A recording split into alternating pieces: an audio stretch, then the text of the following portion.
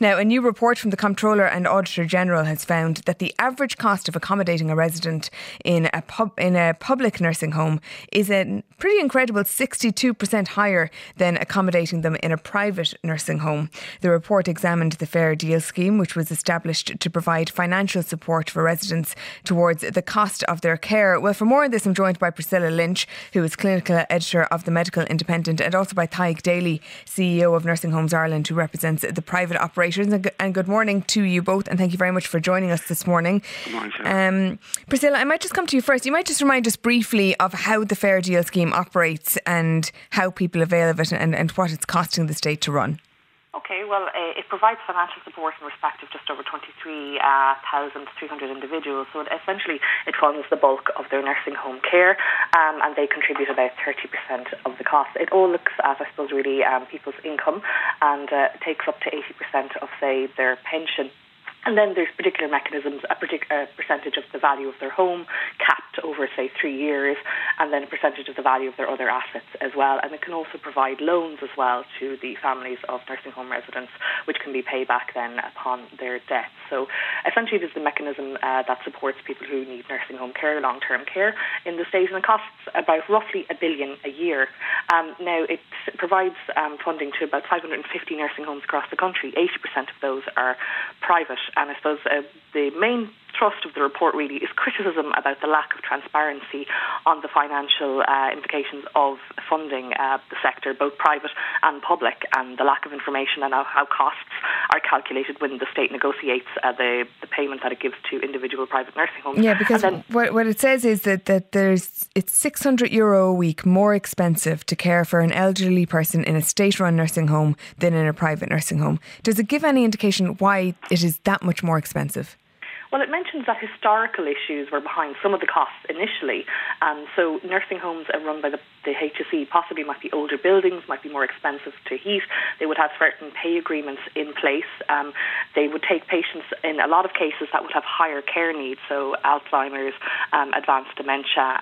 So they would have a lot of extra costs there. They would have higher staffing levels as well for patients who would need higher levels of care. So there's a few reasons there for that cost. But it is quite a large cost discrepancy, and the report is critical that it says that there isn't information on how, after 10 years of operation of the scheme, why there is such a big difference between the two, and that there should be more information made available, an exact breakdown of that, and that there is an ongoing value for money review ongoing in the nursing home sector. But it is obviously very hard to get that particular information about value for money if you can't see exactly how the costs are calculated for both the private and the public sector. Sure. I might go to Tadhg, Daly on this. What do you make of it, Tadhg?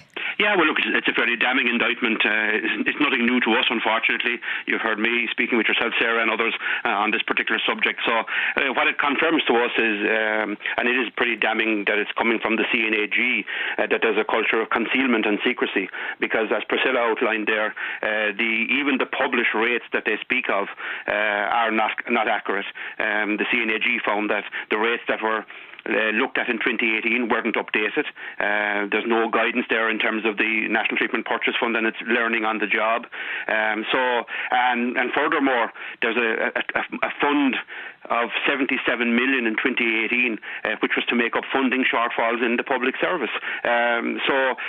Given that we have an ageing population, given that there's been a sharp focus, obviously, on nursing home care over the last number of months, regrettably, in respect of COVID-19, this is a very, very serious wake-up call for government. Yeah, I wonder, could it be that part of the explanation for the higher fees in public nursing homes is that public nursing homes might give better paying conditions to their staff and maybe better staff to resident ratios? Yeah, I mean, Priscilla mentioned some of those, and she mentioned the point that it's all historical, and that's what it is. It is very much historical, and it's not backed up by fact at all. In fact, the CNAG makes that point in his report that they make these statements but don't back them up. I mean, under Fair Deal, a person undergoes a clinical or a care needs assessment. So in effect, what you have in nursing home care now is all maximum dependency residents ultimately. And in the issue of Alzheimer care or dementia care, for example, it was found a number of years ago by the Dementia Services Information Design Centre that the private sector was in fact more likely to provide care for people with dementia. So a lot of those are historical issues that have well been put to bed. Okay, so it's not, just to be clear, it's not the case as far as you're aware aware at least that there's better paying conditions for staff and better ratios of staff to residents in public.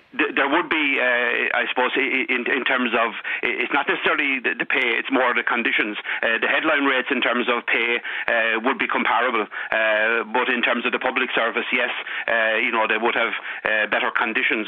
But again, if the private sector was given the budget to be able to compete on a level playing field with the public system, then we would gladly be in a position to match the pay and conditions of staff within the sector.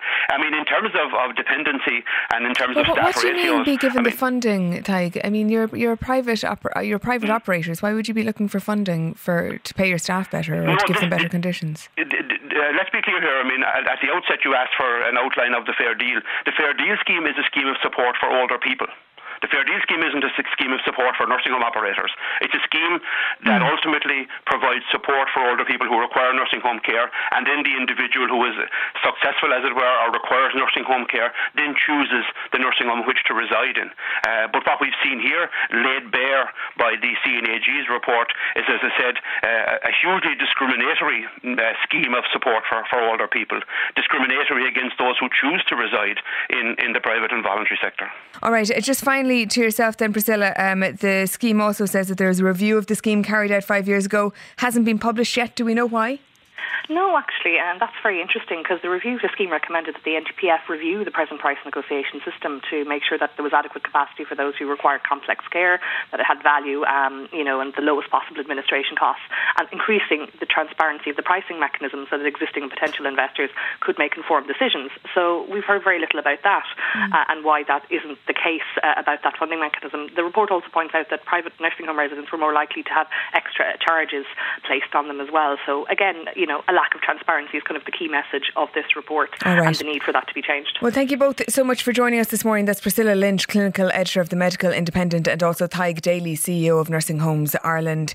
We'll take a quick break. We're going to get that breaking news from New Zealand next. Today with Sarah McInerney on RTE Radio 1.